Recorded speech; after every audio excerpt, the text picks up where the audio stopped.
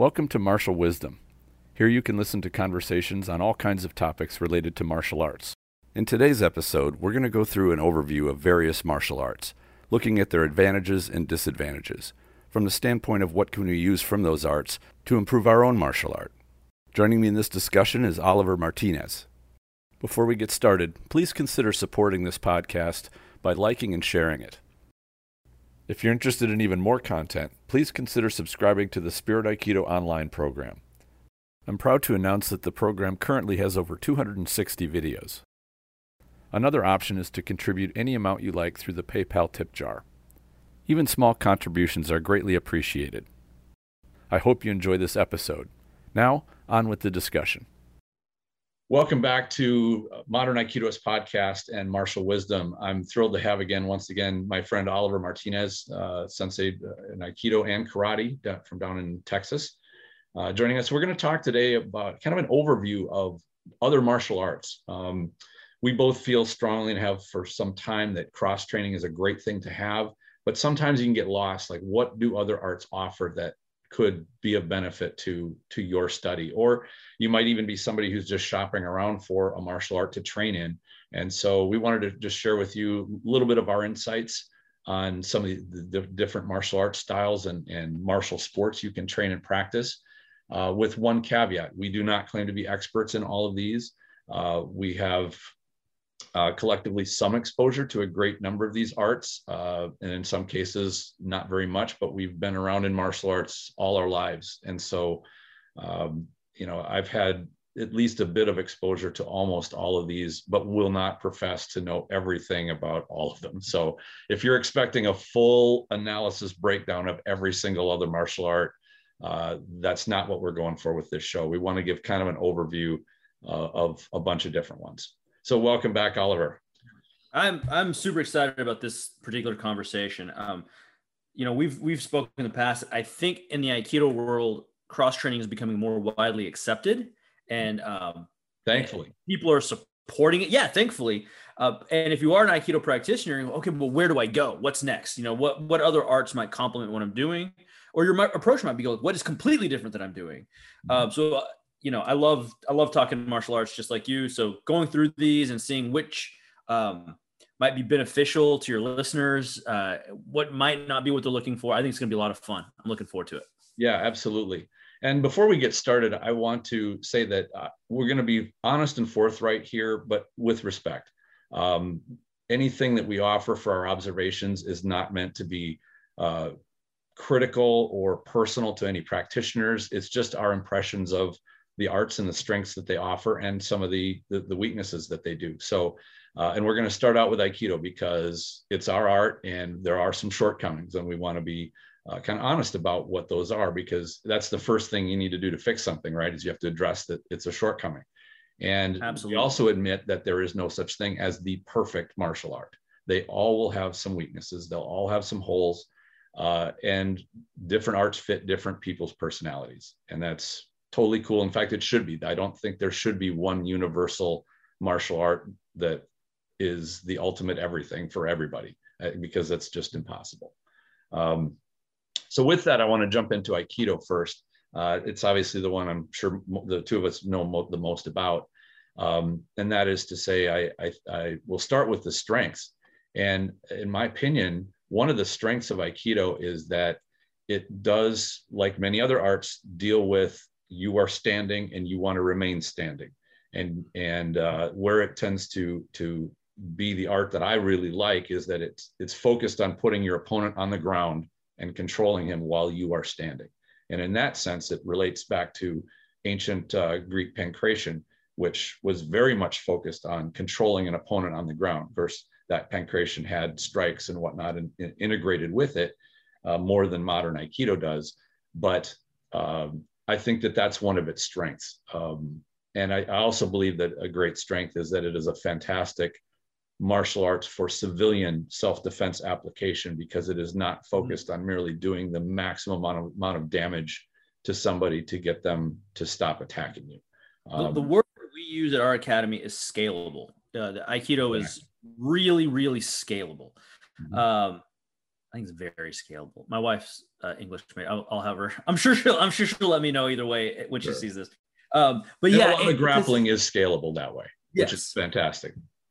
Yeah. Whereas if you look at some other arts, sometimes they're not terribly scalable. Like it is about as much trauma to the body as humanly possible, as quickly as possible. And then it's kind of, I'm sure experts can pull their punches and still be effective. Right. But I think for most of us, it's either you hit as hard as you could or you didn't, and that's a tough one to gauge whether you're going to be effective if I pull that punch or not. So, but Aikido and other arts of similar vein have the ability to go like, are we going to control? Are we going to up the level of force, lower the level of force? And at least that idea is built into it, which is very different than some other martial arts that we're going to talk about today. Yeah. And one other strength I want to cover, and that is that it really does focus on excellent control of the body via joint locks. And I think that there are very few other arts out there that do joint locks as scrupulously as Aikido does. We really look at the minutia, right? I've run into a number of martial artists from other disciplines that will openly say, do not let an Aikidoka get a hold of you. Because if they get a hold of one of your joints, you're going to be in trouble. And it's nice to see that respect, especially given a lot of the disrespect that seems to be thrown Aikido's way, particularly via the internet. And I don't want to dwell on any one art too long, because we got quite a list of a lot of arts to cover today. But we do. I do want to give one intangible strength that I think Aikido brings, and I think it's good to set the tone for the rest. The number one thing that I think Aikido's brought to the table for me is it's made me a really good student, which allows the cross training to be effective. Sure. Because of our training method of being very observant of what uke and nage are doing, and our ukeme, because our ukeme is so finely tuned, ideally, when you're learning another art, I feel like it's accelerated my learning by a lot. Being able to feel what the teacher's doing or observe, like, hey, did you see how he shifted his weight right there? And I think those are things that Aikido brings to the table. Maybe other arts do, but I know for sure that Aikido does. And before we get to the kind of the disadvantages, I also commented by wrestlers that I've heard this from, and not just one, but multiple. They said that Aikidoists are very hard to take down because they've got such good movement and are usually so elusive. Now, that's not every single Aikidoka, but in general, because we work so much on movement and usually on good footwork, it's nice to see that respect kind of shown our way by by wrestlers, which is a discipline I have one of the highest regards for. So, it's nice to see that. Now, as we break down a number of these arts, it occurred to me that I tended to look at a lot of arts put them into two categories.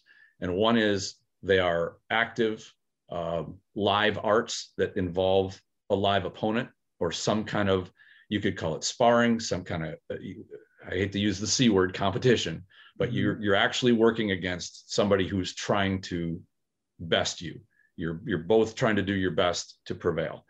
And then maybe a good word would be the academic arts, which the focus is on katas, forms, on technical precision, but you don't have that active element of somebody trying to dominate you in a creative manner. So the biggest criticism I think I would throw to Aikido is that there's a lot of Aikido that's heavy into the academic realm, where there's an obsession with technical precision to the point where the dealing with a live active opponent is maybe even fully ignored, if not just not dealt with very often. And we see the result of that with a lot of demonstrations, which look clearly choreographed. And I'm not talking about choreographed like move to move to move to move, as much as attacks are narrowly defined. You can choose which attack you want, but they're all going to happen exactly the same way. The choreography between uke and nage is well known. The practitioners themselves probably have practiced tons against each other and can predict each other's movements, and there's telegraphing and all those kinds of things going on.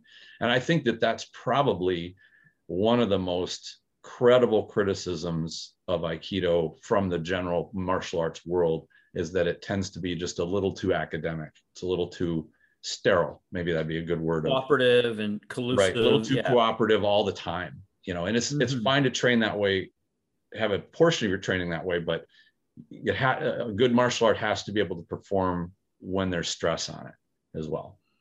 Yeah, I think that would be the number one valid criticism right there. Is just there's a hole in the training methodology. That hole can be filled, but that doesn't let us off the hook. Sure. That is a valid criticism that Aikido, at least modern Aikido, does have that gap in its training methodology. So, and I know we could just dive into that.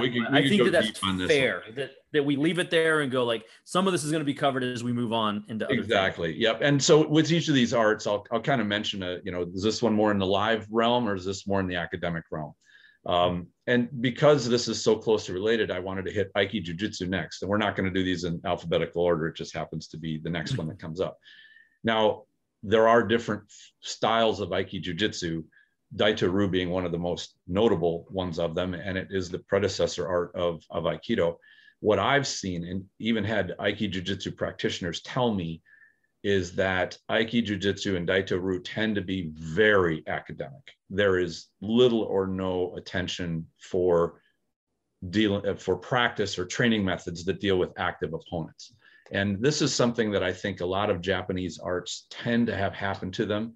I mean, even if you look at the tea ceremony thing, I think it's called Chudo, if I remember right.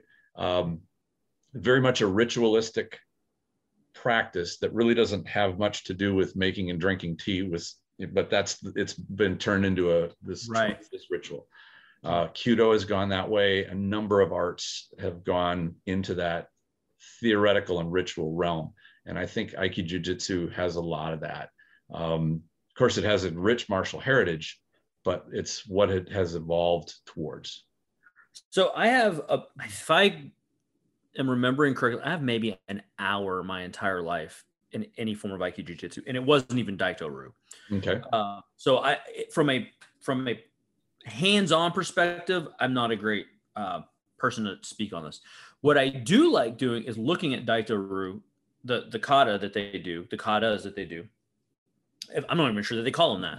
But if you look at their technical catalogs, and I essentially really just use them as a way to reference what we're doing now and go, okay, those things used to be present, but maybe we're not seeing them now. Or, oh, well, that's an interesting variation. I could see why it's just a slight variation of something that we do. So maybe that's why it's not widely, but those variations are interesting, but honestly, I pretty much only look at Aiki Jiu-Jitsu as an academic practice to inform what I'm doing now. But in terms of hands-on, not the best guy to comment either way. And I like looking at it. I like watching it. Absolutely. In fact, I've got a number of older Aiki Jiu-Jitsu books that make, I think, great references. I've really enjoyed looking through them. And it's also an art that's hard to find, regardless of which discipline. There's not many dojos around to get into it if you want to do that. And really the balance. That's actually a really good criteria as we go through this list in terms of things that are beneficial or not beneficial. Sometimes you just can't find the stuff. Or it's going to be regional, I remember probably after the Seagal movies came out, there was a lot of Aiki Jiu-Jitsu all of a sudden.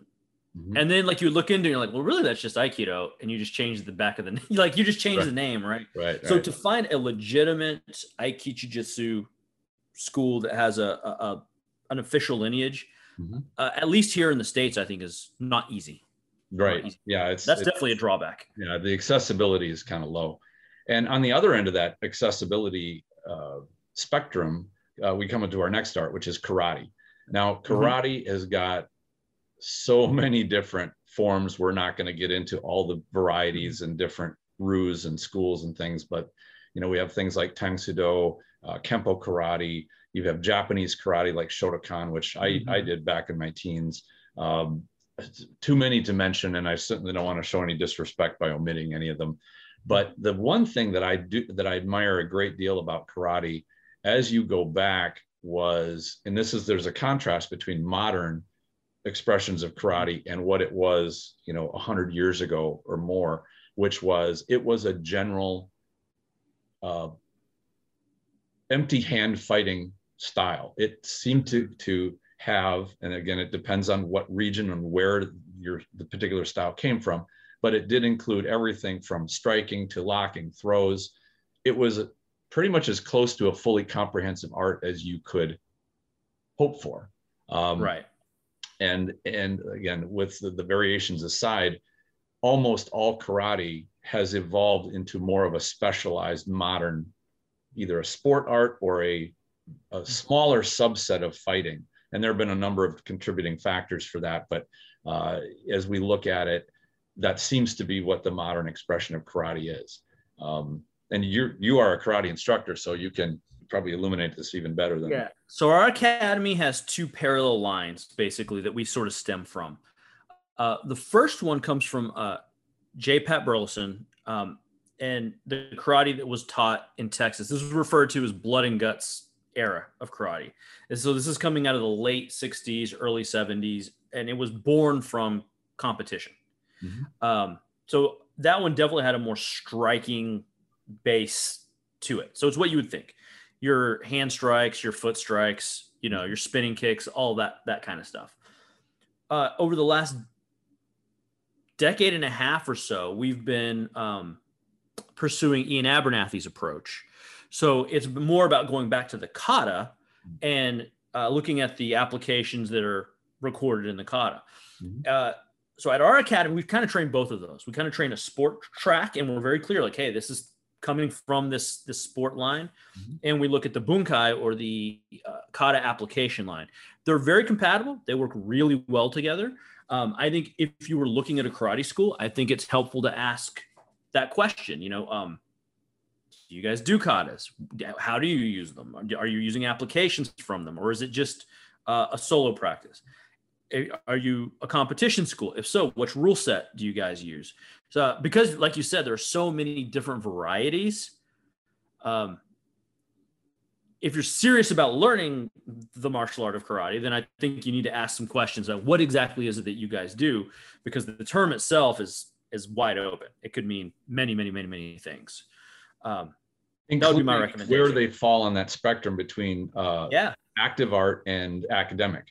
Because mm-hmm. I've seen karate dojos that are very academic and they don't do any sparring or don't do any live work. And then there are others that have, not only do they do sparring, but they will also have competitions and that sort of thing. And we know that, within rule sets, there are limitations that you can't do your entire art necessarily for safety reasons. But dealing with an active opponent is something I think it's easy to underappreciate. That mm-hmm. you can have a great mastery of technical detail and you can do katas superbly, but when you face an active opponent, you just you crumble. You're just not prepared for that. It's a whole new world. I suppose you'd compare it to somebody who plays tennis you can have the shoes and the shorts and the racket, and you can go out and do what looks like great swings and strikes. And then you get an opponent and that ball's going all over everywhere. Right. It really is, I think personally, this is for me, that important. And having a full contact background, I've faced hundreds of thousands of opponents in full on live bouts, and the tools themselves, whether you're using a particular striking, like with your fists or your feet or grappling, all of those things, the tools are a secondary thing to that matching somebody's will mm-hmm. to dominate you and dealing with that effectively. And I think that should not be overlooked. Of course, again, it's up to everybody's taste. But the one thing about karate, it does seem to have probably some of the greatest accessibility. There are many karate schools around. It's probably going to be one of the first ones, along with Taekwondo. And we could put Taekwondo in on its own category here for this, but I would kind of lump Taekwondo into karate because it's tend to have a lot of similarity in terms of their expression. So that is probably the most accessible art in the United States. And that is both a drawback and a a benefit, an advantage, because you could drive a mile from wherever you are. Whoever's watching this, drive a mile one way or the other, you will find a karate school. Mm-hmm. That's good. That's great. I'm glad. The quality control is almost impossible. There's just no way to know what you're going to get. So my recommendation would be ask a lot of questions. But regardless, I think even just the exposure to like kicking, for example, or some of the different hand strikes that a typical karate school would use is beneficial to an Aikido practice. To some extent, it is beneficial.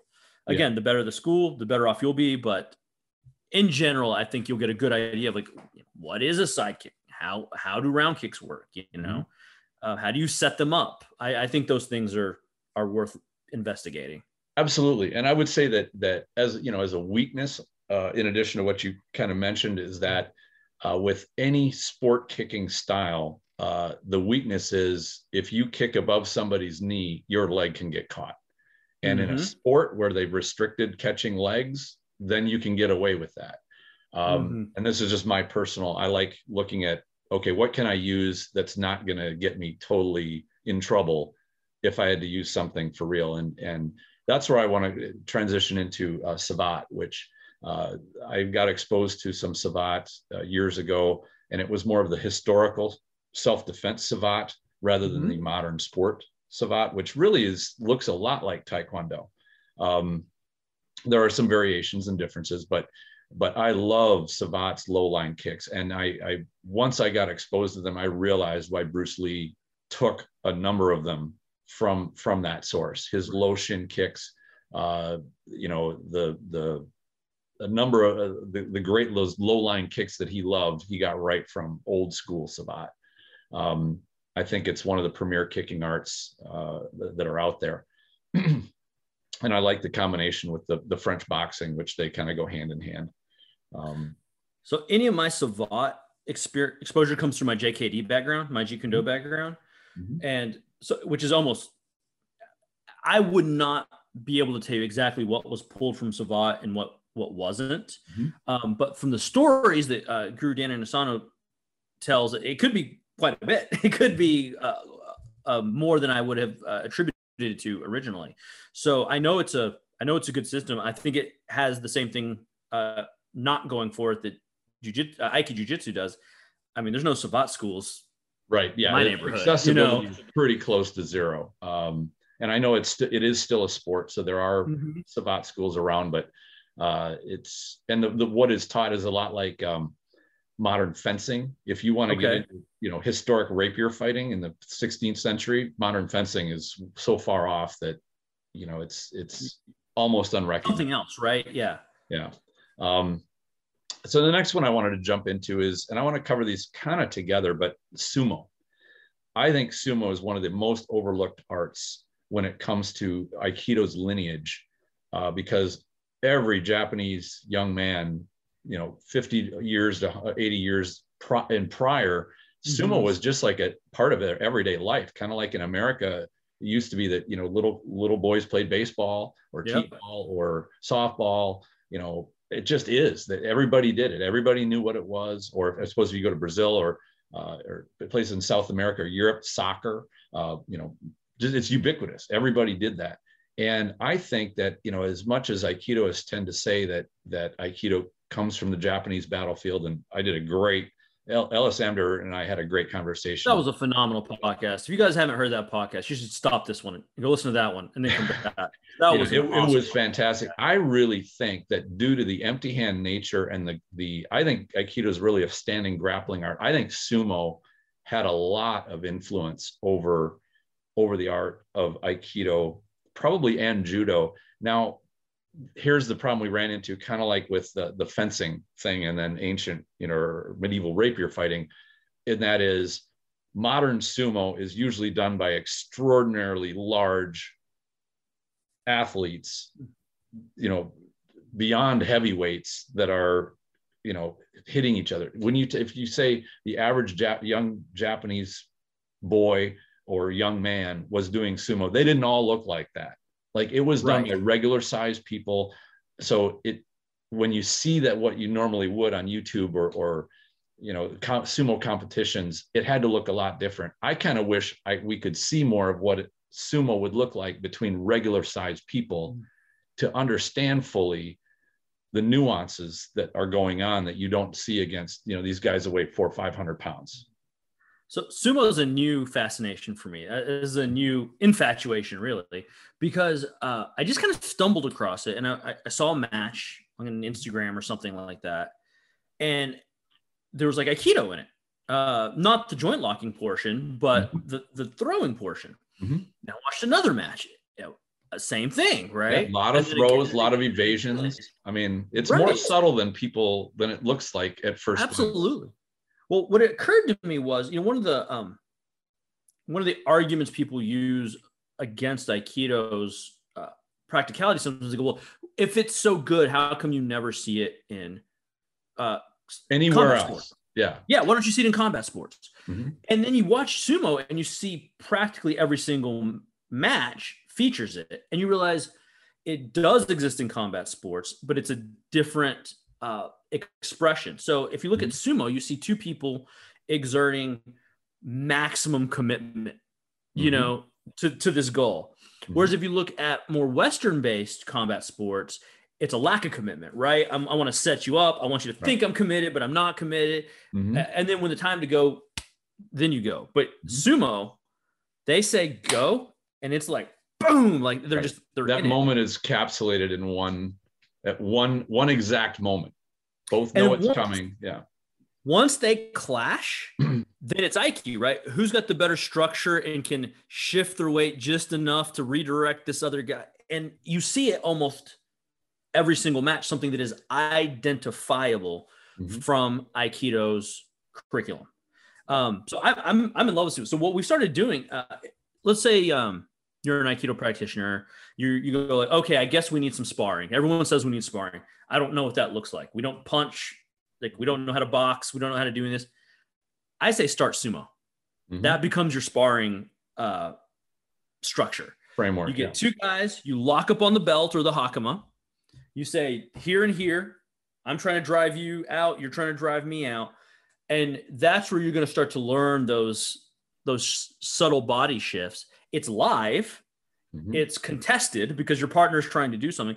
So at our academy, we've sort of introduced that kind of idea, and that's become our baseline sparring structure, which is two individuals fully committed. And then once that clash happens, that's when the Aiki starts to work. So no, I love sumo. I can't wait to learn more about it, and I love watching it. And again, every match you see something identifiable from our curriculum. So absolutely. And it's fascinating you're doing that. It's cool to hear, that you're putting it to live work. And I think that I put it in there. Sumo is not an academic art. It is a live working against an active opponent person, which I love. It is probably the least accessible art out there. I don't know where you would go to start practicing sumo, or what luck anybody would have of finding a sumo. Well, this is crazy, right? Because I agree with you. Yeah. But I'm in the Dallas-Fort Worth area. Mm-hmm. There is a Dallas-Fort Worth sumo club. Really? Okay. That's cool. It's awesome. It's these cowboys. I mean, they're literally wearing cowboy hats, and they all look like the heavyweights, and they've got, I don't know what the garb is called, but they're in the sumo thing. And once a week, they get together at this BJJ gym. They set up a ring, and for 2 hours, these guys are just like sumoing each other. It's phenomenal. So I would love if that would happen more. Like people just start clubs, and absolutely. Yeah. So if you're a BJJ school owner, start a sumo club. See what happens. Maybe people will come in. Exactly. Pretty awesome. And that brings us to judo, and I've got a special place in my heart for judo. I really do think that sumo and judo and Aikido were really like, and Jiu-Jitsu we're all brothers from the same father, really. Mm-hmm. And judo, the strengths of it, for one, it is a pretty popular art. I think at least here in the US, it's sort of diminished in the last 10 years or so. But it is widespread. I mean, it's popular enough that it's still in the Olympics. Therefore, you have more judo clubs around than some of the other more obscure arts. I do like the live play, and every dojo kind of takes their own perspective of how live they go and how sport judo they're focused versus how much academic judo they're focused on. And I like that they've got the newaza, some of the groundwork for pinning, things like that, and that is in the sport aspect, so you can do live work on the ground. They do kind of have a boundary for how much ground stuff you're going to do. If progress is not being made on the ground, they'll stop it and, okay, you got to restart. That's part of their sport rules. So you don't have a judo that tends to go deep into groundwork like Brazilian Jiu-Jitsu does.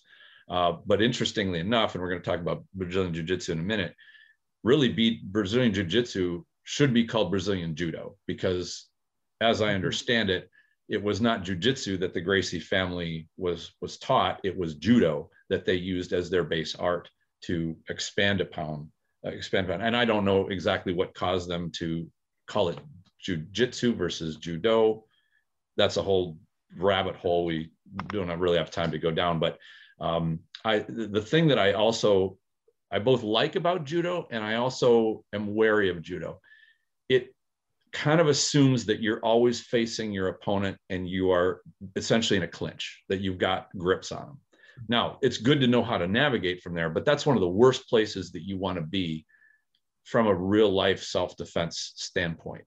And we'll talk a bit more about this when we come to the wrestling part. But the thing I like about judo is how deeply it's gotten into making the most of that bad situation. You're in front of somebody and they got hands on you and you got to deal with them right then and there. The weak side of that is you are in the most dangerous position to start doing things to them, including turning your back on them, which you can get away with because the sport of judo is focused on that big ballistic throw. But if it goes bad and you turned around and you are right in front of Uke with him facing you to your back, you can be in deep trouble. So in my mind, judo is very high risk. And so as much as I love judo, I really do adore it. I love the foot sweeps, probably more than anything else in judo, which tends to be overlooked. There's no art that does hip throws better than judo. I mean, just flat out. They really have got it down, and I give them tons of credit for making such a science out of a good hip throw. So my teacher, Bill Sosa Sensei, had briefly studied judo. If I remember correctly, Sosa Sensei said something like 9 months. Mm-hmm. And I have not formally studied judo. So any judo that I've got has been filtered through Sensei's Aikido. Mm-hmm. And because Sensei was so good at integrating things, I couldn't even tell you what the main influences are, but there was one very clear to me. Sensei was very, very good at chokes, blood chokes. His sensei, his judo coach, Tamura Sensei, apparently was a choke specialist. Like that was his thing. In fact, there's even there's a bigger story, but I'll give you the short version of the story. He was in a match. Tamura Sensei was in a match, and he goes in for, I don't remember. I think it's a Morote Sayanage or something like that. And he's going over, and when his uke hits the ground, I don't think they're called ukes. I guess they're competitors. But anyway, this guy hits the ground and he's unconscious. And they thought that he got concussed. Mm-hmm. But from the time he latched on, Tamura Sensei choked him out on the way over and put him unconscious by the time he hit the ground. Like, that's how good he was at choking. That is right? A choke specialist. That's a choke specialist, right? Yeah. So Sensei is training under this guy for 9 months. Mm-hmm. So one of the things that I think was unique about Sensei's Aikido is the integration of chokes. So if there was an Ariminage, there was a choke, right? Yeah. If there was a Tenchinage, you had the opportunity to choke. So I think some of that stuff, I think some of the groundwork that we were doing early on was probably Judo Newaza, because it was a little bit too early for it to be Jiu-Jitsu. Mm-hmm. Probably. I know the Gracies were here, but I don't think Sensei had exposure to them. But we were doing ground escapes when I showed up in 1992. Mm-hmm. They were pretty primitive compared to what we have now, but you can see, it was bridging. We didn't have some of the technical points and things like that.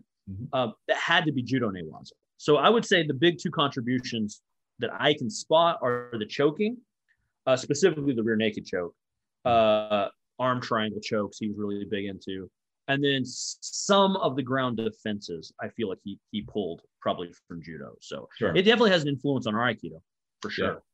And judo is, like I said, fairly accessible. Depending on the dojo you go to, it may be more live, maybe more academic. The one thing about judo that you have to acknowledge, I think, is that it can be hard for an adult body to train. The throws can be pretty ballistic. And by mature body, I don't mean, somebody in their 20s. I mean, somebody in their 35, 40 years old or above can have a pretty tough time with judo. A lot of clubs will have crash pads and things like that to make it go a little easier. But by and large, if somebody was saying, should I do judo?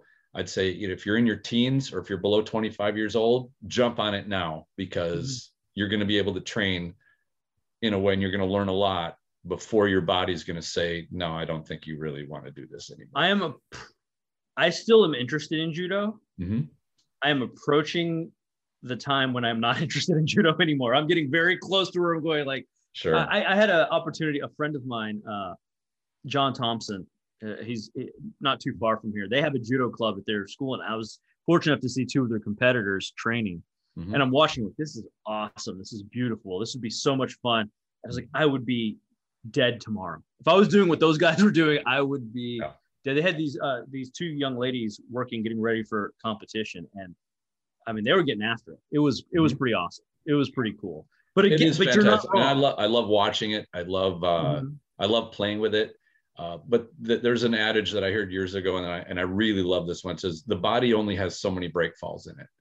And I've met some fantastic judoka, that are older. In one case, all of his joints were just bashed up, and I shook his hand and I felt like his arm was really only held on by the skin. I was like, oh man, and he loved judo. He kept doing it. He's competing as a senior, but he had to go real light on throws. And in my opinion, my humble opinion, I want to study an art that is not going to destroy my body over a long term.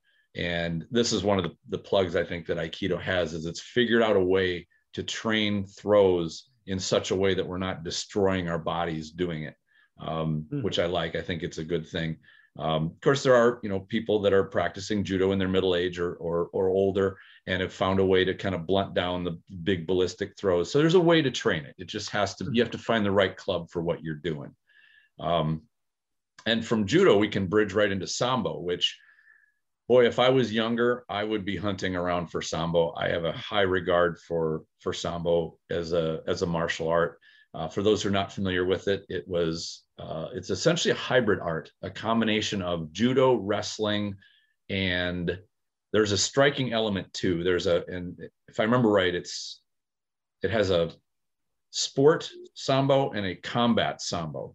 It was Russian, and they've got the jackets that have got these weird little, like not epaulets, but little wings on the shoulder, and then they wear shorts with a belt. And there's no belt system in Sambo, so you won't see colored belts. You'll just see they're either wearing a red or blue outfit that delineates which opponent's which in competition. But I really like the combination of the wrestling, the throws, the strikes. It does seem, if there was one art that I think was as close to a comprehensive martial art, it would be Sambo. I don't think they include kicking, but just about everything else seems to be on the table. So I really like it. The downside of it, if you're not under 25 years old, pretty much forget it. And it's not a very accessible art. There are very few places to study it, even though there are worldwide competitions of it. It can be found, but it's not easy. I don't know much about Sambo at all, other than I remember Oleg Tuktarov in the early UFC days coming out. He looked like a video game character, the stuff that he was doing, like flipping around, grabbing guys' legs. And so that probably answers your question, why there's no kicking. Is if I understand correctly, Sambo specializes in leg attacks, leg locks and things like that. And that is a hole that I think Aikido has, is we don't do a lot of attacking of the legs. Mm-hmm. If you could get a Sambo guy in to do a workshop and just go like, hey, look, we're not teenagers, but could you show us some of the leg stuff? I think that would be beneficial if you have access to that. But again, access is probably going to be a problem. Yeah. In most places. And it's as it is a competitive art, it does appeal to young, fit athletes. It will make it, like any wrestling, it will make you an athlete if you practice it and train it. So, you don't get cream puff Sambo competitors or Samboists, whatever they would call them. And so a fantastic art, good, well-rounded art, in my opinion. So that gets us to BJJ, which I would consider the BJJ that came out of the 60s and 70s to be a very well-rounded art. I think they took, the Gracies took jujitsu or judo and filled in the holes and made it more well-rounded through the Vale Tudo, the challenges and things like that. And by putting it into that much live play, they really took that judo out of that academic realm. Not to say that it was the judo that they were taught was academic purely, but they really hammered heavy. They shifted heavily into that live, make it work against a live opponent. And I've got a tremendous amount of respect for anyone that does that with their martial art, because that's what martial arts were always meant to be, is dealing with that live attacker. And so I've got a great deal of respect for that. I will echo some of the sentiments of some of the senior Gracies like Rickson Gracie, who talks about modern sport jiu-jitsu has devolved a long, long way from what that Brazilian jiu-jitsu was. And I think that no art is immune from the damage done by popularity. Whether you'd count that the marketing machine tried to really make a lot of money on having a lot of dojos and a lot of students and the wide appeal. But it's what happens. And Aikido suffered this too, with the popularity of the 70s and 80s. And then I got a really heavy dose in the 90s with the Steven Seagal movies that came out and the popularity that it saw there. It just happens. It happens to arts that go through that popularity curve. So if you're an Aikido practitioner, you're kicking the tires trying to figure out, you want to cross, I don't see how you can get away from jiu-jitsu at this point. I feel like to be a good martial citizen, you at least need to be able to speak that language. It's too ubiquitous right now, right? Absolutely. I think you could just dive straight in and just take whatever your coach is giving you. But I think if you want to integrate it into your Aikido or see the parallels, I think you need to be careful about who your coach is and, where their interest lies. Is it purely IBJJ? Is it self-defense? Is it, what is it? Right. I have a good buddy who every Friday we're in his garage and he's my jiu-jitsu coach. And I like that dynamic because I can ask questions and he knows I'm not being disrespectful. I'm asking, how does this fit with what I do? What if they were punching me? Like if I had a knife in my hand, can we look at that? And it's not disrespectful. Right. Whereas if I was going to a gym, I would never do that. I would never raise my hand and go, oh, coach, what if I had a knife?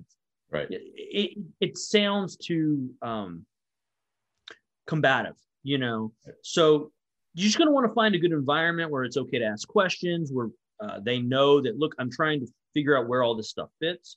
But I can't think of a better art to play with your Aikido in a live environment, though. Yeah, it definitely is good for that. Yeah. When I've crossed paths with jiu-jitsu people, I love they've got the biggest smorgasbord of grappling. Even it eclipses wrestling in terms of they've just got so much, the depth of all the attacks and all the maneuvers and whatnot that they do is phenomenal. I enjoy it for that, but with only one caveat. Most of that is not very practical for what I want from martial art, which is self-defense, kind of real world things. And I did hear this amusing story. A jujitsu student, a new one, came home from one of his first classes, and he was shown this really great, maneuver. And he gets his wife. He says, "I want to show you this, honey." And he gets down and he gets her into this, and she reaches up and just grabs his nuts and just twists them. And in that one moment, he realized, okay, well, there's a little difference here. But there's a hole here, right? Yeah. There is a difference there. And so as much as I love getting together with martial artists of all stripes, every time I'm watching and learning and absorbing and figuring out what I can steal, I'm always looking at, is this a sport specific type of application, or is this something that's going to have sound hoplological principles in it, of principles of fighting in general, because that's where my interest is. And I think what you described is getting one-on-one is a great place for you to work with somebody to say, help me pick through what I'm looking for within this huge smorgasbord of a martial art. Whereas in a class that's totally not appropriate, you're there for the instructor to share what he has on his curriculum agenda. And that's because of jiu-jitsu's accessibility, Brazilian jiu-jitsu's accessibility, that's never been a better time to approach it like that. Maybe 30 years ago, like there's one group in their garage, that's it. But you can find the right fit for you. It's never been a better time to explore that. I feel there's one thing too, one advantage, props that I have to give the Brazilian Jiu-Jitsu community in general is that they are open to new things, and they are even passionate about, even though it can take some time, and they're passionate about absorbing new things and trying new things and innovating their art. In my opinion, that right there is probably the crown jewel of the positive attitude, the attitude a good martial artist should have. They're not looking to memorize a curriculum. They're not looking to only do their art, and everything else they're tone deaf to. The idea that you are always looking to expand your experience, expand your art, move your horizons out further. Like, to me, that is what really makes a martial artist. And the example that I had heard was that when Brazilian Jiu-Jitsu started to get more exposure to wrestlers, what they found was, especially with not so much like freestyle wrestlers, but like catch wrestlers, they were getting leg locked a lot and they hated it. But in time, once they got over the emotional reaction, they realized, hey, this leg lock stuff is pretty potent. Maybe we should start absorbing some of this. And they started doing it. Now, not every single club did, some did or some didn't, but they got over that emotional, oh my God, no, I'm not doing that. That's horrible.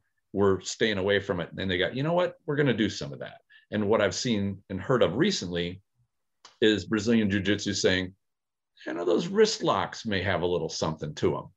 And you're seeing numerous videos from notable people saying they'll never say the A word. They'll never mention Aikido because, there's like a Hatfields and McCoy's thing going on there. At least it seems like from the BJJ community seems to just have a hate on for Aikido, but they don't mind taking wrist locks and forearm locks and some of the small joint stuff that Aikido tends to do and say, yeah, this is kind of cool.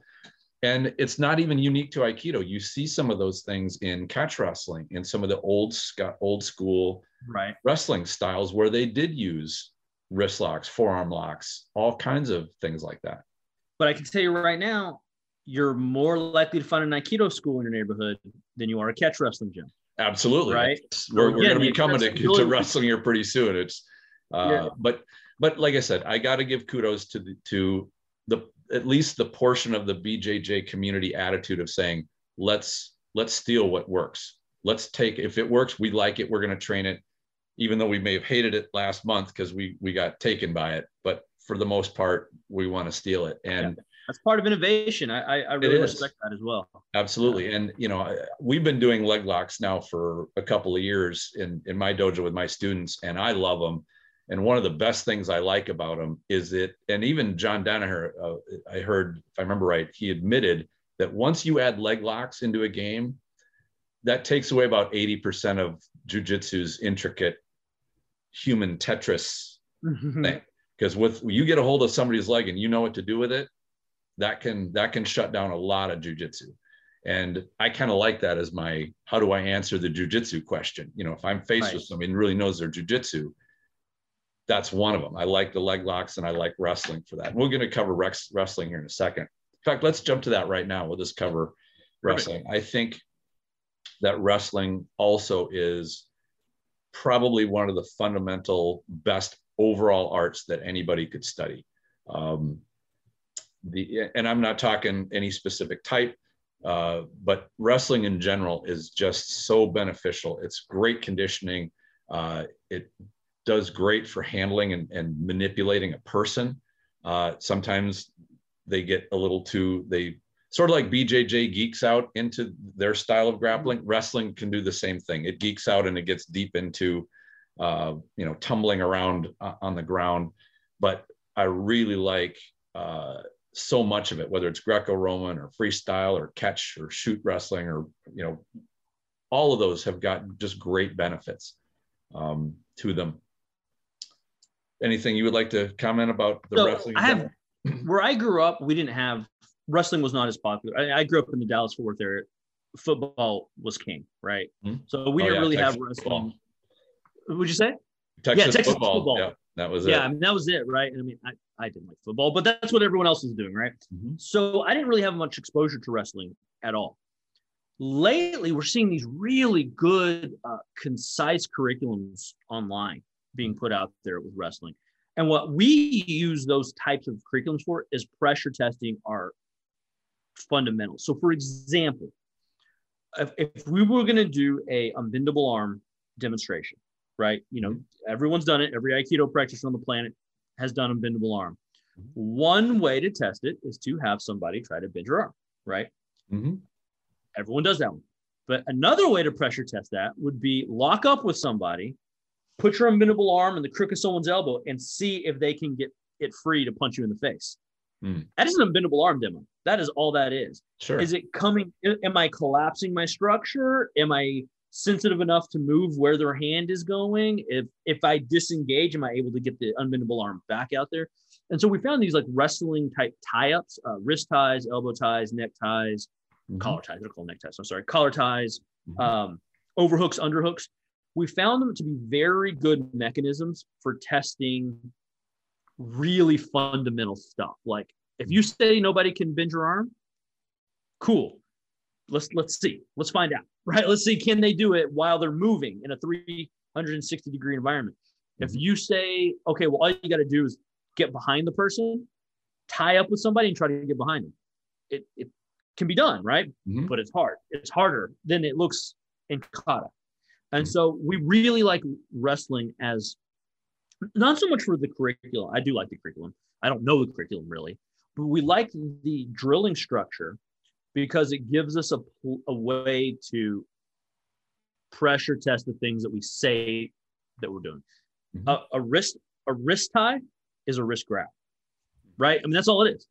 But when we were coming up, the criticism, because boxing was so huge, who is ever going to grab your wrist? No one's ever going to grab your wrist. Mm-hmm. You go into a wrestling range, the first thing you're going to do is grab somebody's wrist, right? They call it a wrist tie, but it's a wrist grab. So if you say, well, I'm going to do this wrist escape, that is a good structure to try it with some contested energy. So I like wrestling a lot. I don't know much about it. I'm learning more and more every day. And how it could be useful as a testing tool and a proving ground for some of the concepts that we do. Sure. I've been working for over a decade now with a friend with a wrestling background, and I know I've mentioned this on other podcasts, so if I'm repeating, I don't want to be tedious, but he took his wrestling into his law enforcement career when it came to apprehending and restraining subjects. And he, of course, had to alter his grappling, but he said the principles there were very sound.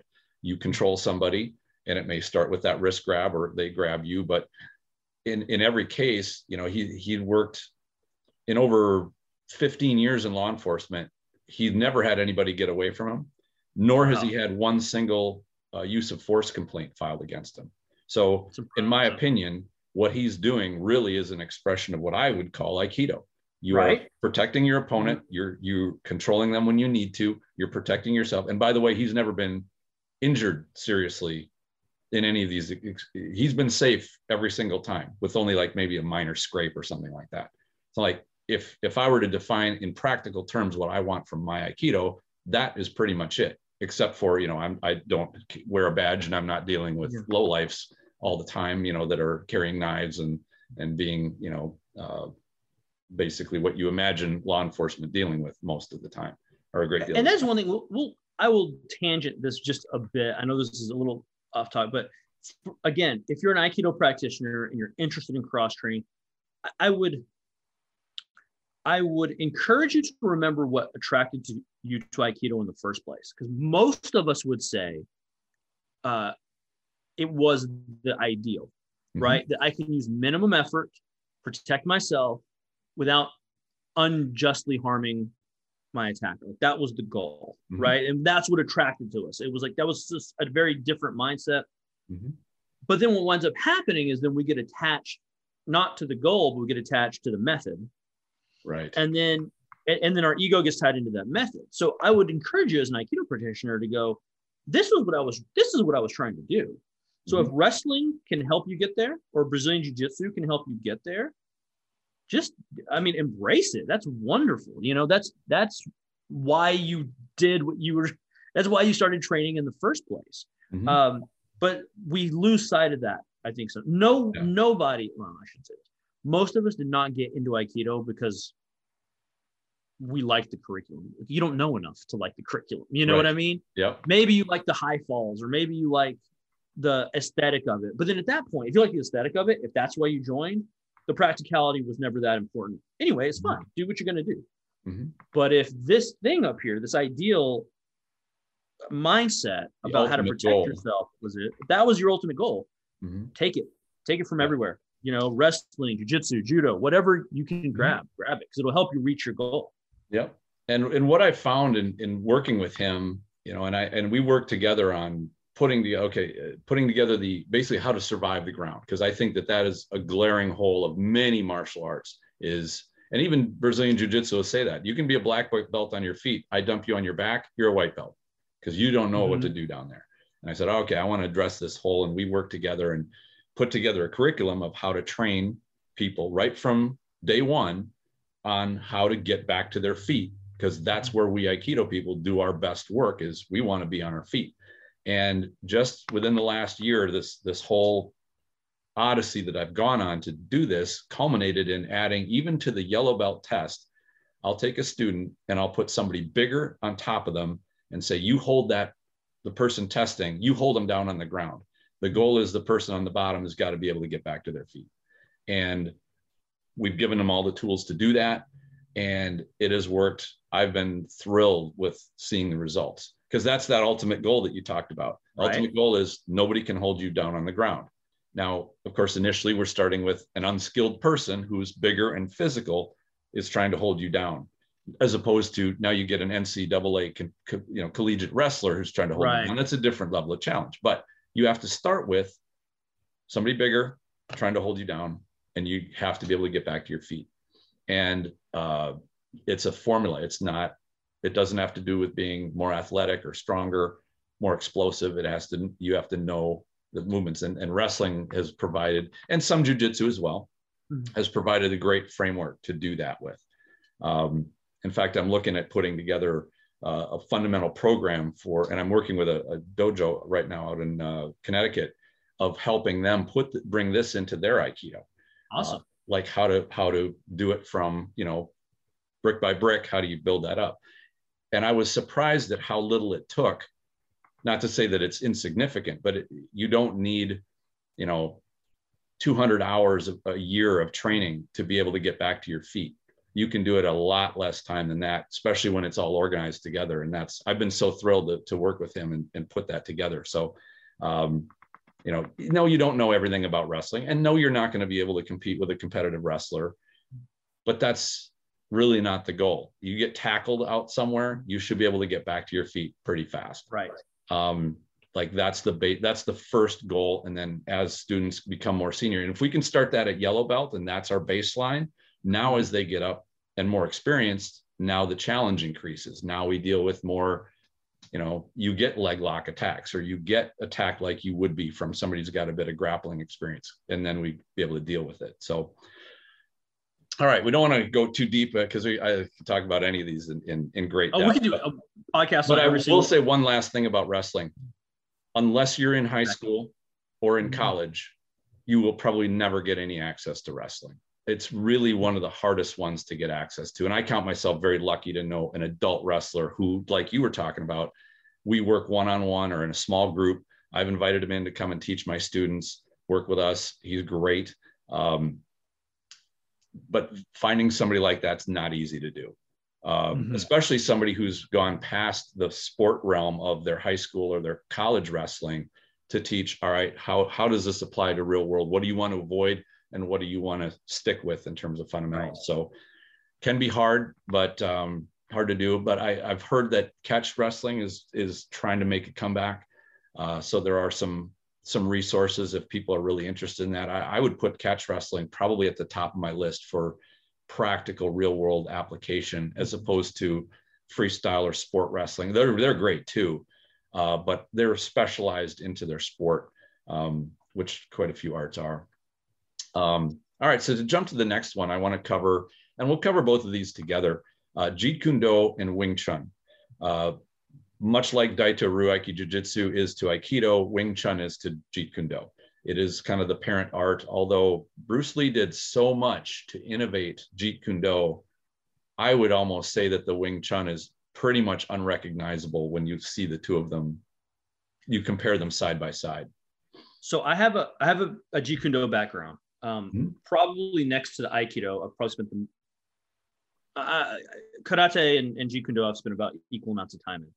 And Guru Dan will say this, like when they do the Junfan, which is the Bruce Lee expression of the martial arts, his Wing Chun people go like, that's awful, Wing Chun.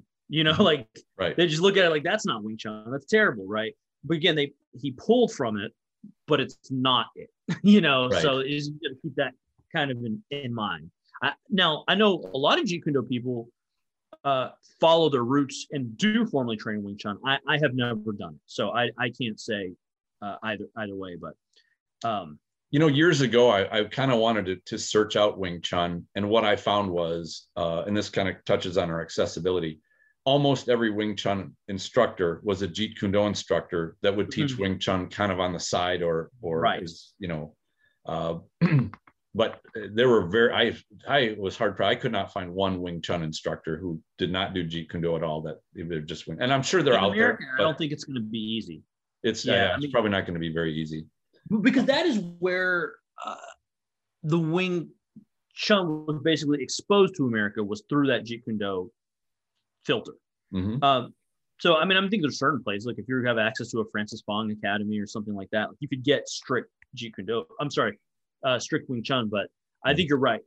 Same thing with Filipino martial arts, which we'll talk about in a little bit. They're going to be packaged together under that JKD banner, which is if you're an Aikido practitioner and you're looking for a little bit of stress, Jeet Kune Do is a good place to park for a little bit as an Aikido practitioner, because you won't be an expert, but you'll get to see a little bit of trapping.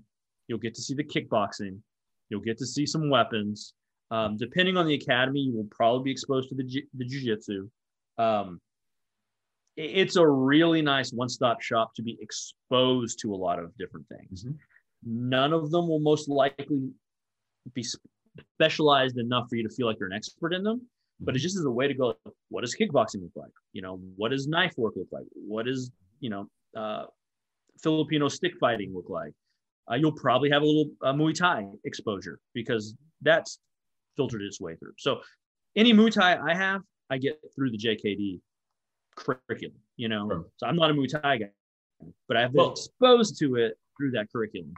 With your JKD background, let me ask you this. Where do you think JKD generally rests on the spectrum between a live art with active sparring and the academic study of technical detail? because I've been exposed to some JKD instructors and instruction, but not enough that I would consider it a decent sample rate. But I haven't seen much for the sparring and live opponent thing. I would say it depends on the academy, like everything, right? Depends on the instructor, depends on the school. But because there's a Muay Thai component, Jiu-Jitsu is getting more prominent part of the curriculum. And again, the way it's integrated, usually there is a Muay Thai class, a Jiu-Jitsu class, a Kali class, a Junfan class, which is like where some of their kickboxing, their Western kickboxing structure comes from. I would say you're probably going to run into it. You're going to run into some sparring and some live training. Now, where I will say it's a 50-50 kind of a crapshoot is in the Filipino martial arts. You might see sparring or you might not. It just depends on whether that instructor has been exposed to it or not. Sure. I come from the seminar circuit, so like when we're in the seminars, I mean, we don't really spar, but my instructor who was here, we would, while we were here, we would do it. So again, it's really just going to depend, but I'd say probably about a 50-50 shot of having some live sure. exposure. Yeah. And I've looked around, and JKD does seem to be fairly accessible. Like there are some dojos around that have instructors that you can find. Now in your neck of the woods, you've got some really high level, solid JKD practitioners. Yeah. The Twin Cities, for whatever reason, is got quite a bit of martial arts presence here, which is pretty cool. And as well as Filipino martial arts, we've got a fair amount of, and we've got this on our list to cover some of the, the Escrimas, the Kalis, things like that. And I would say similarly, I've had a little bit more exposure to the Filipino martial arts. They seem to be very similar in their practice method to JKD, where they do the academic side, they do some active drilling. I don't know how much they do in the full sparring, but the ones that do seem to do things like we pad up, they put on some type of helmet or headgear, and they're a little bit more dog brothers than right. just doing speed drills. But the one thing I've noticed about both JKD, and this is just kind of a humorous observation, JKD and Filipino martial arts, is they're kind of speed freaks. They will usually speak fast, they move fast, they do their drills fast, they want to do fast everything. And I as a competitor, especially young competitor, I was very seduced by being fast. I thought, boy, being fast is that's the ultimate. Nobody can beat you if you're fast, if you're faster than they are. And then I saw true skill, and it wasn't based in speed. It was based in timing. There's a level above that speed. And so I realized, well, okay, yeah, I'm young. I've got fast hands. I am pretty fast, but if I'm going to be smart, I'm not going to be seduced by speed. I'm not going to pursue speed for its own sake. And I'm getting older. You're never going to get faster as you get into your, as you age. And so I kind of realized, okay, speed's great, but don't let it be the one and only. But that's just the funny, every single JKD and instructor that I have, it's like they've just downed a half a case of Red Bull and they start teaching. I have some theories on that coming from that world. So from the tactical speed part, I had one of my JKD instructors made this comment, and I never thought of this. He said, Junfan is a speed-based system. Yeah. And I never thought of systems falling into those categories before. But the more I thought, I was like, that's true. You're using your lead hand, you're using the eye jab, you're using that stomp side kick. It's a speed-based system. And most arts that teach preemptive striking are going to be speed-based systems, right? And by the same token, you could say wrestling and grappling is a strength-based system. It's a strength-based system, right? Yeah, I never thought of things in those terms before. Not to say there's not skill. Right. It's just that, those guys are in the weight room, right? Yeah. It's not for no reason. So in terms of the presentation of the speed, my suspicion is when Guru Dan does a workshop, you get 2 days, 2 8-hour days. He is cramming a year's worth of material into 16 hours, right? So he teaches fast. He has no choice. He has to teach fast. Most of us are students of Guru through the seminar system. Like we're not at his academy in California. Mhm. We see him twice a year.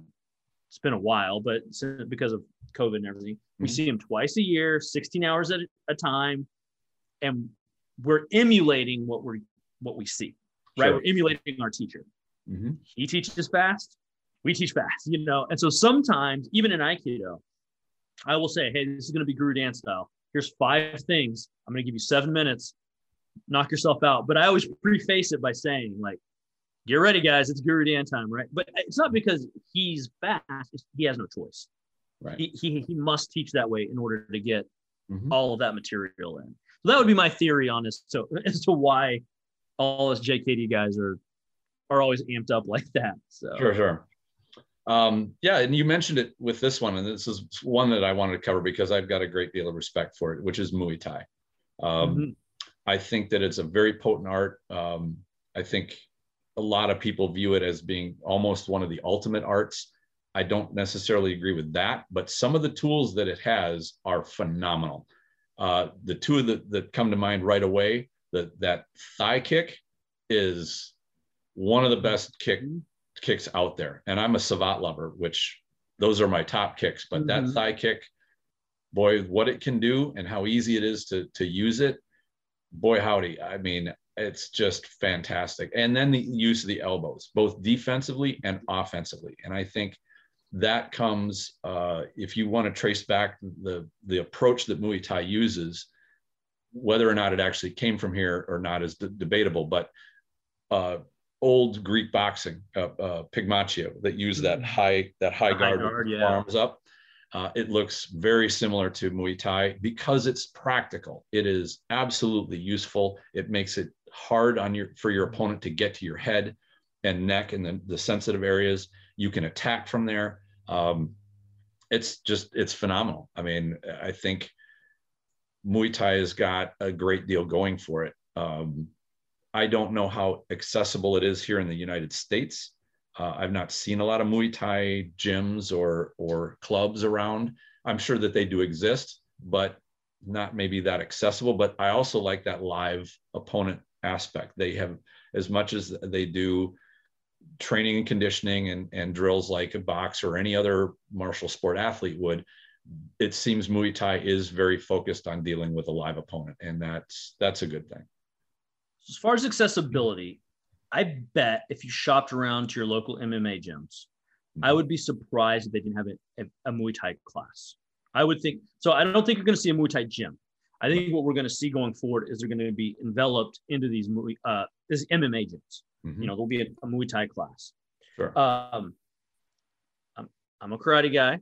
I've done karate. I love karate. I'm instructor ranked in karate. If I was an Aikido guy looking for a striking system, I would be really a hard choice. Not really that hard. I'd probably do Muay Thai. Right. So Muay Thai does something interesting.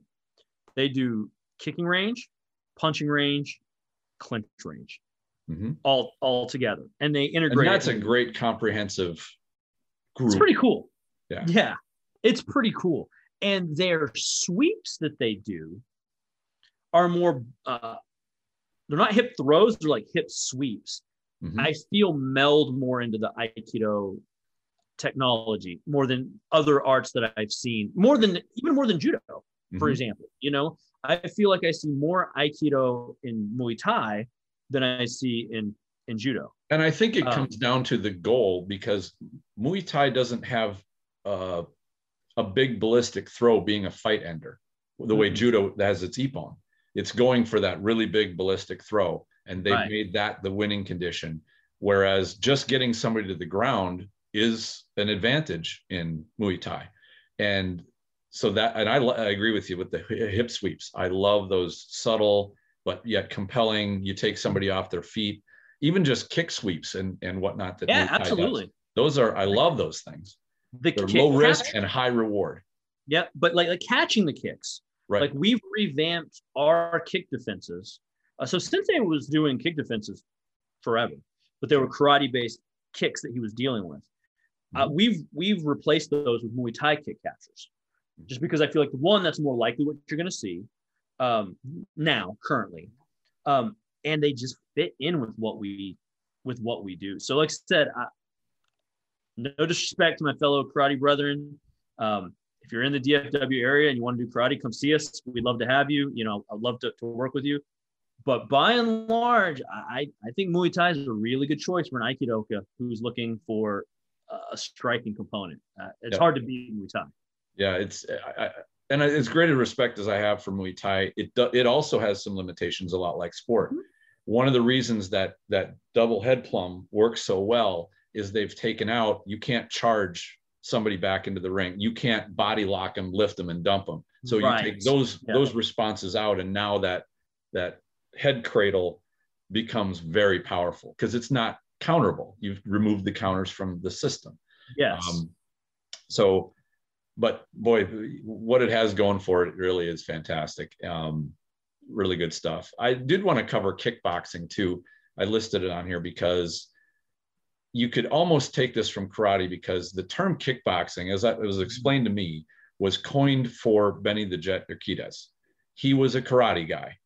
Originally, that's his background. And when he started to compete, he combined boxing with the kicking. And they said, this doesn't look like a karate guy. This looks like a boxer who's kicking. He's a kickboxer. And so firstly, I love Benny's humility and character. I can't think of a martial artist who's more kind, generous, polite, respectful. He's not, I've not met him, but every time I see him, he seems to have the utmost respect for everybody and martial arts in general, and is like a very good man. I love that about him personally.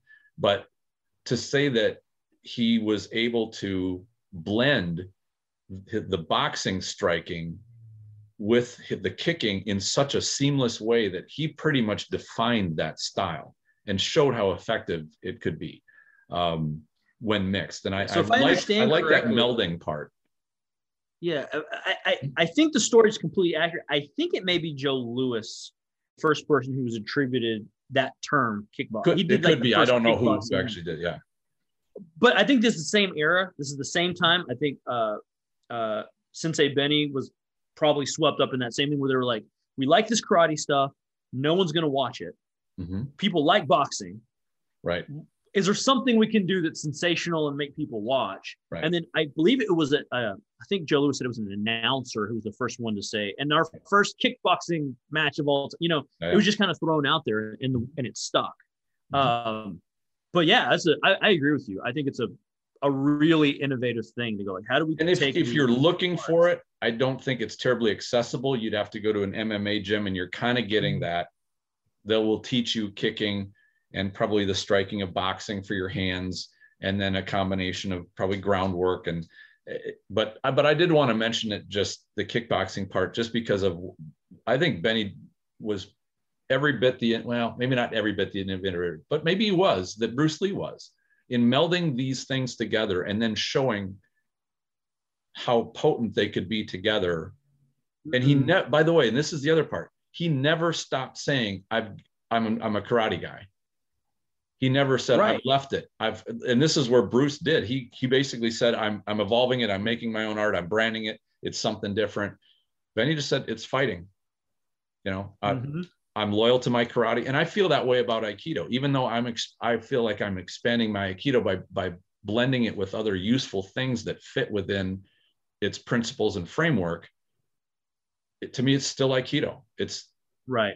And I like his attitude for that. He kept loyal, and but he innovated. I think that's a great example. Kickboxing is a great example of that, Tristan, because they invented a sport that did not exist. This does not exist. Mm-hmm. And they invented this sport, but he said it comes from this. Mm-hmm. So like by that same token, if we're doing something in Aikido and people go, that's not Aikido. I was like, it came from Aikido. I don't know what to tell you. Like, right. I don't know what to tell you. Right. I mean, I want to put in here too. Ian Abernathy just put up a great video the other day, and it says, "That's not karate" was the name of it. And he really listed off most of the arguments about why that claim of that's not, and you can fill in the blank for any art. It can whatever your art is, whatever. he just set up each one up and just nailed it down and said, you know what, it's just, you can't, none of these arguments make sense. And none so of them will watch. Yeah. this is the second video. Put this one down and go watch Ian Abernathy's. Go watch that video. That's not Aikido. It's fabulous. If you want to set aside your own biases and ego to say, all right, I want to be a better martial artist, you could not get a better presentation than what Abernathy put together. So absolutely, little plug for him on that one. All right, moving along, I want to cover Bartitsu, and just briefly, because this is something maybe people have heard about it. It kind of made a big splash again after the Sherlock Holmes movies came out. Right. This was, I think, Edmund Barton Wright was his name. He was he blended together back in the late 1800s. He saw great value in judo and jujitsu, cane fighting, and I think boxing. And he created a gym and he brought instructors in from these different arts to teach a blended art for self-defense. And eventually it was there for a few years, and I guess it fizzled out. It never really caught on. But I think that he really was almost the Bruce Lee of his era, where he saw influences from different arts that were valuable, that they could be brought together into a fairly cohesive system. And it didn't have a sport element, so there weren't Bartitsu competitions as far as I've heard, but they did seem to blend together very well. And there are some books that you can have on it. There are modern practitioners that are trying to recreate it because there were pictures and documentation, and the source arts that they came from are still around. There is still judo, there's still jujitsu. These are active, so it's not like a total dinosaur art. You could kind of recreate it. And I think that there's a certain relevance when you have different arts that do different things. When they're brought together, they kind of fill in each other's holes and in each other's deficiencies. So I wanted to mention that one just for and accessibility near zero. I don't know where you'd find, maybe the library. Yeah, maybe. And you might find a group that's like a fan group of Bartitsu that gets together and wears some steampunky looking outfits and plays around, but it doesn't have a living lineage, and I can't judge. I dress in pajamas and exactly, but it's a fascinating study. So I tell you, Bruce Lee might be a good comparison. I feel like Emmy Lichtenfield would be a better comparison. So Emmy Lichtenfield is the founder of Krav Maga, right? Okay. So it's more like that, right? He's going like, well, what would you need to defend yourself? You need a striking element, a grappling element, and a weapon element. And so like original Krav Maga was karate, wrestling, weaponry, right? And much like any self-defense system, it's just not going to catch on if there's no trophies, right? There's no bragging rights. Like it's just a life skill. It's just going to kind of fizzle out unless you can figure out a way to commercialize it some other way. Yep. So, and I think, and that brings us to Krav Maga. And I think that Krav Maga has kind of caught on. There are gyms to be had, so it's fairly accessible. It's a modern art. I suppose in the same way Aikido at its time under the founder was a modern art, because it was assembled from, basically what he thought was useful.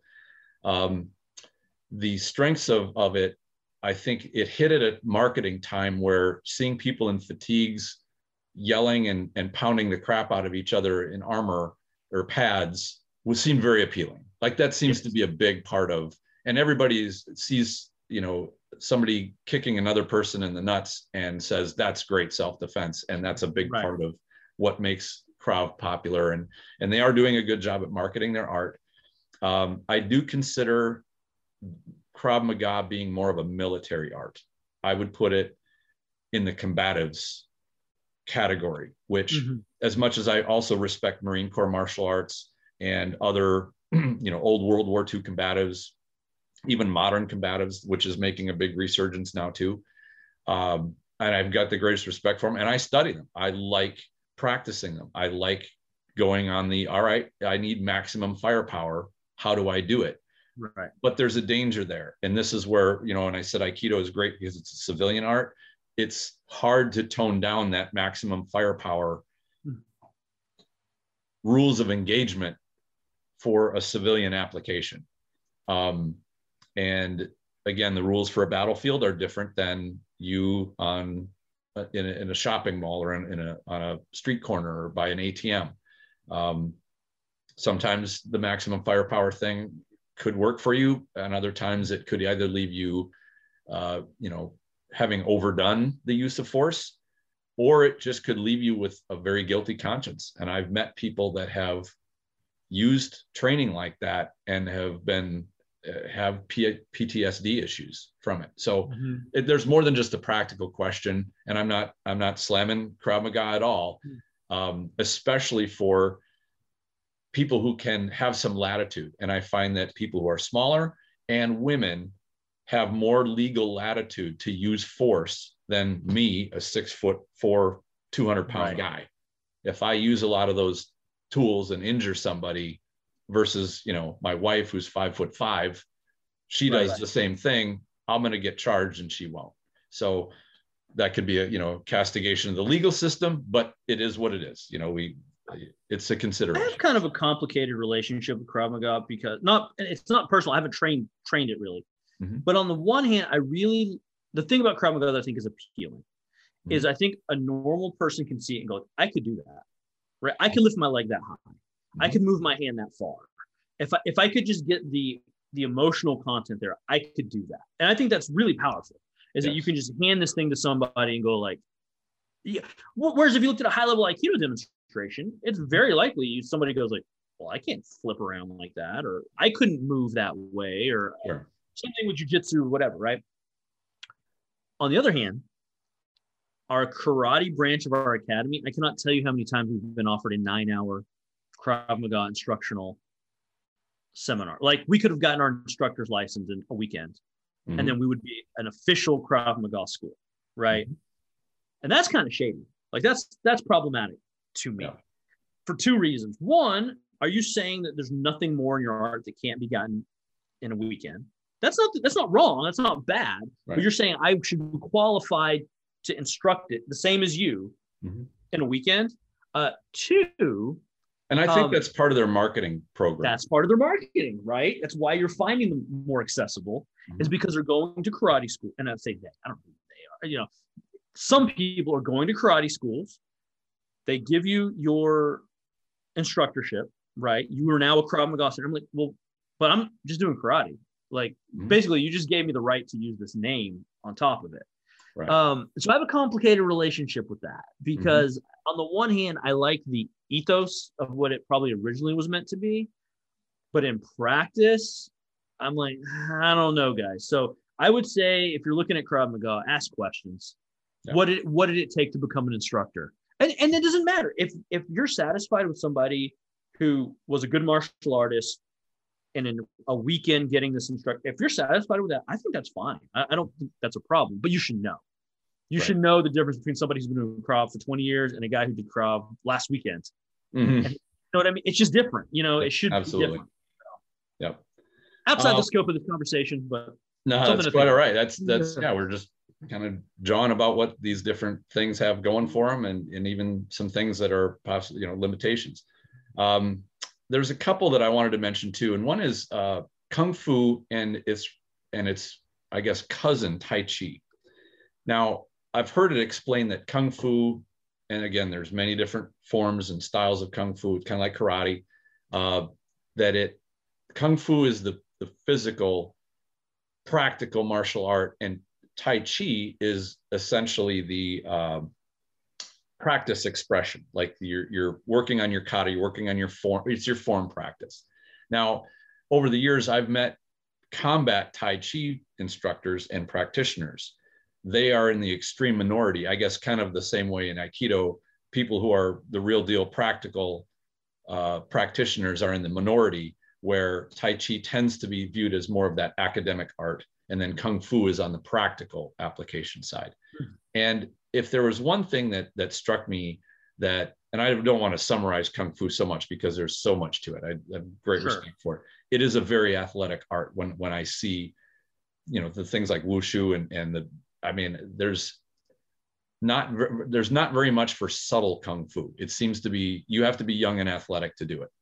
And that would be one of those things, me personally, is, I'm over 50. I'm not going to be doing capoeira. I'm not going to be doing, these deep stance jumping around, what you normally associate with a lot of Kung Fu. And like I said, there's probably some more subtle versions of Kung Fu out there. But the one thing I really wish Aikido could take on is the idea that there's a separation between the academic study of Aikido and the physical study of it. If it had a separate name like Kung Fu and Tai Chi does, boy, that would solve so many problems of people going, what you're doing is not Aikido. Right. I would love to see something like that, or even without a different word for it, just the acceptance of the idea. I like doing Aikido for the practice, the technical practice and the form, much like people doing Tai Chi out in the park where they're doing their movements and they don't have any live work going on. That's fine. That's okay. It's even okay to call it Aikido or, call it Tai Chi, as long as you're not saying this is going to work for you in a self-defense application. And I remember seeing, 2 years ago or something, there was some Tai Chi senior instructor guy that challenged this MMA dude and just got murdered. Right. Yeah. He was not a combat Tai Chi guy, very clearly, but he felt through doing all his movement practices that he could go against an athlete and just got annihilated. That sort of thing breaks my heart, because it means that practitioner got lured into a delusion, and delusions are harmful, especially when they get to that level. So if I understand correctly, Kung Fu is a catch-all term, like you mentioned, for many, many, many different styles. So, I mean, you'd have to be real specific about, what are we learning? Are we learning Mantis? Are we learning Shaolin? Are we learning Hung Gar? Are we learning Tai Chi? But I think you're right. Like, the thing about Tai Chi is it has almost across the board been labeled as a movement exercise. And then there are people, and again, rare, that apply it. And I mean, I think you just got to ask, like, do you guys apply the form? If not, that's fine. If that's what you're looking for, then you need to know, right? You just need to know what it is that you're getting into. And you need to ask enough questions that you feel confident that you're being told the truth, right? Right. Yeah. Well, and by sample size, I think what's accessible is that exercise form Tai Chi. What's harder to find is going to be that combat Tai Chi. Right. And it's funny. This is almost true of any of these arts that we've discussed. There was something I nearly posted on the forum the other day, but I didn't, because it was more Tai Chi based than it was Aikido based. But there was this wrestler. He's in this college mat room. He's got all these college kids or high school kids around. And this guy comes in and he tackles him, and this coach kind of like shrugs. And it looks sort of like our Kokunage type stuff. And then the coach, he stands up and he goes like this, right? I'm like, it's Tai Chi. Like, he's literally doing the Tai Chi form after he just demonstrated the application. Sure. So the reason I didn't post it was because it looked more Tai Chi-ish than it did Aikido. Sure. But my point in that is, if you train in a lot of these arts, I think you're going to wind up recreating other arts.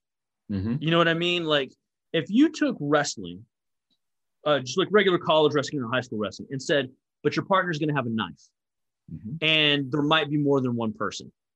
And, and you go, okay, the things that you select, your technique selection, your tactic selection, it's not really technique, your tactic selection is going to look really close to Aikido, I think.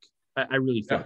Now, if you said it's you and this other guy, you can throw, there's no one else, no weapons, no nothing, right? And you have a mat, it's probably going to look pretty close to jiu-jitsu, because you've set up these, like, you're going to hit the ground, and then you're going to be scrambling around on the ground because there's no like knife, there's no other people. You will recreate jiu-jitsu. I can take two kids and they could recreate jiu-jitsu by giving them the parameters, right? Yeah, that's a good point. So I feel like Tai Chi, you could recreate Tai Chi in a wrestling mat. If you told a college wrestler, show me your favorite moves, but do it without a partner, he's going to do he's going to go down to sweep. He's going to do, he's going to come over here to frame. And it's not in order, but you sure are doing a lot of Tai Chi right now, So I think you can rebuild most of these arts just through through application and then reverse engineering them. Right. You know? And that's right. I mean, all these arts and their labels, it's easy to get caught up in labels, but when you start looking at the practical application, you see so much crossover. And the more I've cross-trained, initially I saw, boy, everything is so different. You know, boxing and wrestling are all so different. But when you start to really get into them, you see all the principles that these arts have in common. And I saw a lot of crossover, whether it's body mechanics, tactical application, principle application, all those things had more in common than they did in difference. And where the differences are usually came down to a specific sport rule that allowed for that difference. And, you know, the sport rules don't really have much appeal for me. I'm not that interested in them, but, you know, it's the reality part that I'm more. You could say parameters, right? Based on the parameters, yeah. That's what's going to determine how close. So, for example, the closest Kali system I've seen to Aikido is Pikiti Tertia. The parameters are close. Mm-hmm. Weapons-based environment, possible multiple attackers. So you know what you see? A lot of footwork, tons of footwork, a lot of flanking, a lot of turning, you know, with your strikes and things like that. Sure. But if you go to another art that's more like a modern eskrima, where it's dual based, or fencing, or fencing, right? It's kendo, in and out. Yeah. Mm-hmm. Yeah. But if you took a kendo, let's say a fencing player, and you put 4 fencers over there and said, you got to fight all 4 of those fencers, that footwork's going to look different, right? The sword move is good. I bet you that other hand starts coming into play, right? And it's going to start looking a lot more Filipino, you know? So yeah, it's the parameters that a lot of times will determine how close arts are to other arts. Yeah, absolutely. So, just something to keep in mind for you guys who are trying to cross train. You know, do you want similar parameters? Or do you want very different parameters? You know, it's just a factor. Exactly. We've been going about 90 minutes. There's one more I want to mention in here, and there's a couple honorable mentions that I'll probably throw up after this one, but I want to talk about Systema. And I think Systema and Aikido have something in common. And one would initially look and say, well, it's probably the blending and the soft motion and whatnot. But I think what they have in common is there are some charlatans in the Systema world. I've seen some instruction and that looks so hokey and fake to me and just absolute nonsense that it drives me crazy. And I'd say the same thing about Aikido. There are some times when I'll see something, whether it's in person, and it just makes my teeth itch. It just is so bad. And what I've seen of a Systema, and granted, I've only met one Systema instructor in person who I view as the real deal. What he showed me I took quite a bit from him. But even he admitted, unfortunately, the Systema world it's plagued by some of the nonsense. And that I find that problematic. Systema is very, there aren't many places to learn it. It's not a very accessible art. What I've heard of the background, and this came from the Systema instructor that I brought in for a seminar, was that Systema really is an umbrella art. It was not a cohesive one like you would imagine a Japanese ryu or a school or a lineage. Instead, it was kind of like just how people fought. And because Russia was so huge, you have the influence on the Eastern side from things like Nordic wrestling, Western boxing. Their martial art the Russian side had to deal with the exposure to that type of fighting. Then you go to the other side of Russia where it's dealing with Mongolia, China. You're dealing with smaller opponents who are using Kung Fu, Wing Chun, not only other martial influences, but just a whole different size of people. So now their martial art on the other side of Russia was different. It had to form to deal with that challenge. And the other thing that I've thrown in that I've heard was, and this is from people that were from Russia, said, what are you talking about this Systema? I've never even heard of it. Now, where does that leave me? I don't know. I really can't say that I know enough of the lineage of Systema. I know that it claims that it has historical lineage.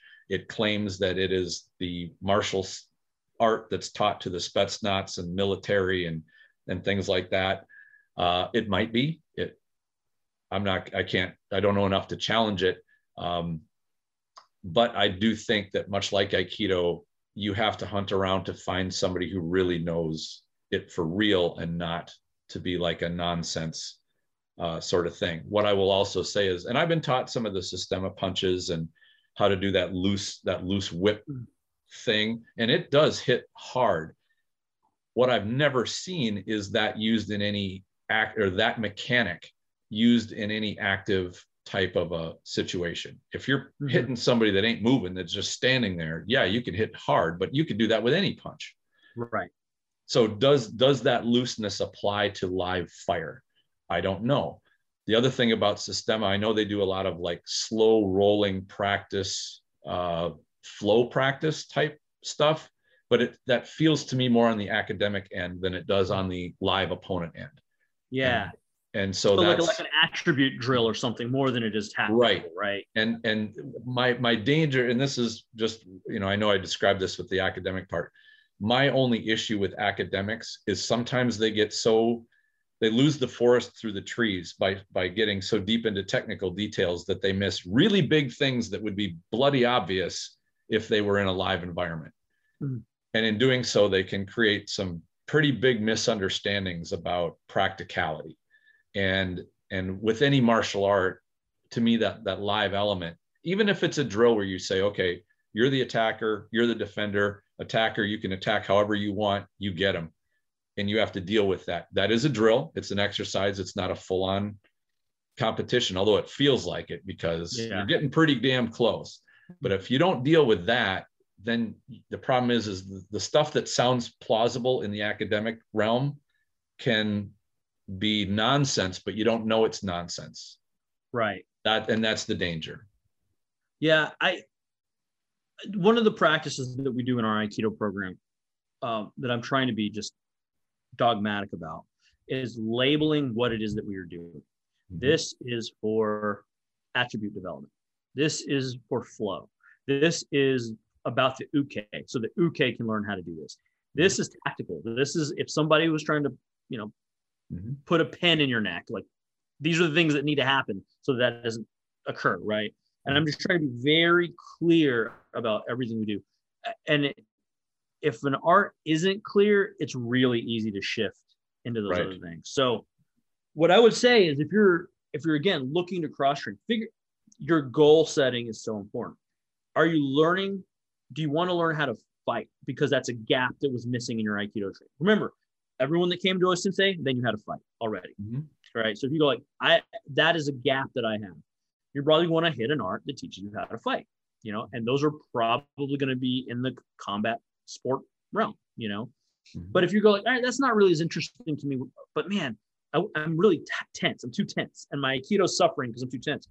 But you see the way those Systema guys move? Like everything about them just looks like ink. Who cares whether it's going to help me fight or not? I want to move like that. Go check it out. Same thing. Man, I love the breathing that those Tai Chi guys are doing. Would that maybe help my grappling? If when I got into a clinch, I didn't hold my breath, would that be beneficial? So as long as you're clear on your goals, as I'm talking as an Aikido practitioner, any art that you choose to cross train, you just got to make sure it hits those goals. Ask, I'm sound like a broken record, ask questions, make sure that it did, because then you're not wasting your time. You're not wasting your instructor's time. You know what I mean? I think probably a lot of people, you don't spend time traveling to a location you don't want to go, and then wind up getting there and being upset. They're irritated that you're in not where you wanted to be. And sometimes that's on the instructor because they've falsified, they mislead you what they're all about, right? But sometimes it's just you didn't ask the correct questions. You walked in with an expectation that the instructor did not promise to meet. He never said that this is what it was going to be, and those things are important, I feel like, to get the most out of any training, but specifically cross training, because cross training is a big deal. It was thumbs down a lot as we were coming up, and as it's becoming more accepted and even expected, you want to make the most out of your cross training. It's hard enough to train one-on with our busy lives, you want to make sure you're getting the most out of it if you're starting to do 2, 3, 4 arts, something like that. So yeah. Well, there's a couple more that I was thinking to mention here, but I think we're running a little bit short on time. I really like this discussion. And by the way, if you're listening to this and you are interested in other arts that you'd like us to talk about, please let me know. We could probably do another one of these. There's so many martial arts out there that are, they're fantastic. They're, really good. Others are good for the people that they like. That's what they do. And I would count a lot of kata-based arts in there. We could fill a whole show on just kata-based arts. But if all you're doing is training the movements, to me, that's almost as boring as just going to a gym and lifting weights or getting on a treadmill for a while. And it's good for your body, but I don't know. I like the mind engagement, and kata does a bit of mind engagement too. Don't get me wrong, but again, it's you either play tennis with a ball and an opponent, or you're swinging a racket around in the air. To me, I appreciate that, the live opponent thing. I think that that's a crucial set of skills. Is there anything you'd like to wrap up with, Ellen? No, I will say one of the things my sensei always said was that all the arts are beautiful. He would say that constantly. His bias was toward Aikido, obviously. But keep an open mind. Be a good martial citizen. See what's out there. Engage in conversations. Don't be so quick to shut things down, both outside of Aikido and especially inside of Aikido. Don't cannibalize ourselves, right? But yeah, I mean, there's a lot of good things out there, and they can serve to make us better if we so choose. So, and there's gold to be found in other arts, no matter how advanced you are in your own art, whether it's Aikido or anything. Remember the wonder when you found the gold within your own art, like that amazing sense of I don't know, just I found it was a sense of wonder. Like, wow, this can do this. I mean, this is amazing. All arts have a portion of that. And I love finding it from any source, and much less making it my own. So with that, also let us know if you would like to have us go into any particular arts more in depth. Some I can speak about. We can find people that can come on the show that can talk to about them in depth. There's so much interesting material out there in terms of all the martial arts, whether it's stories of how they came about, their lineage, that sort of thing. I always love things like that. So I like if we can bring that stuff to you, the listener, and you're interested in that, I'm happy to give it a shot. So thank you very much today, Oliver. It's been a great discussion. Kristen's awesome as always. Thanks, man. Appreciate it. You bet. Take care, and we'll talk to you soon. Sounds good. Thank you very much for listening, and I hope you enjoyed this discussion. Stay tuned for more episodes. I've got some great stuff on the way very soon. In the meantime, enjoy your training.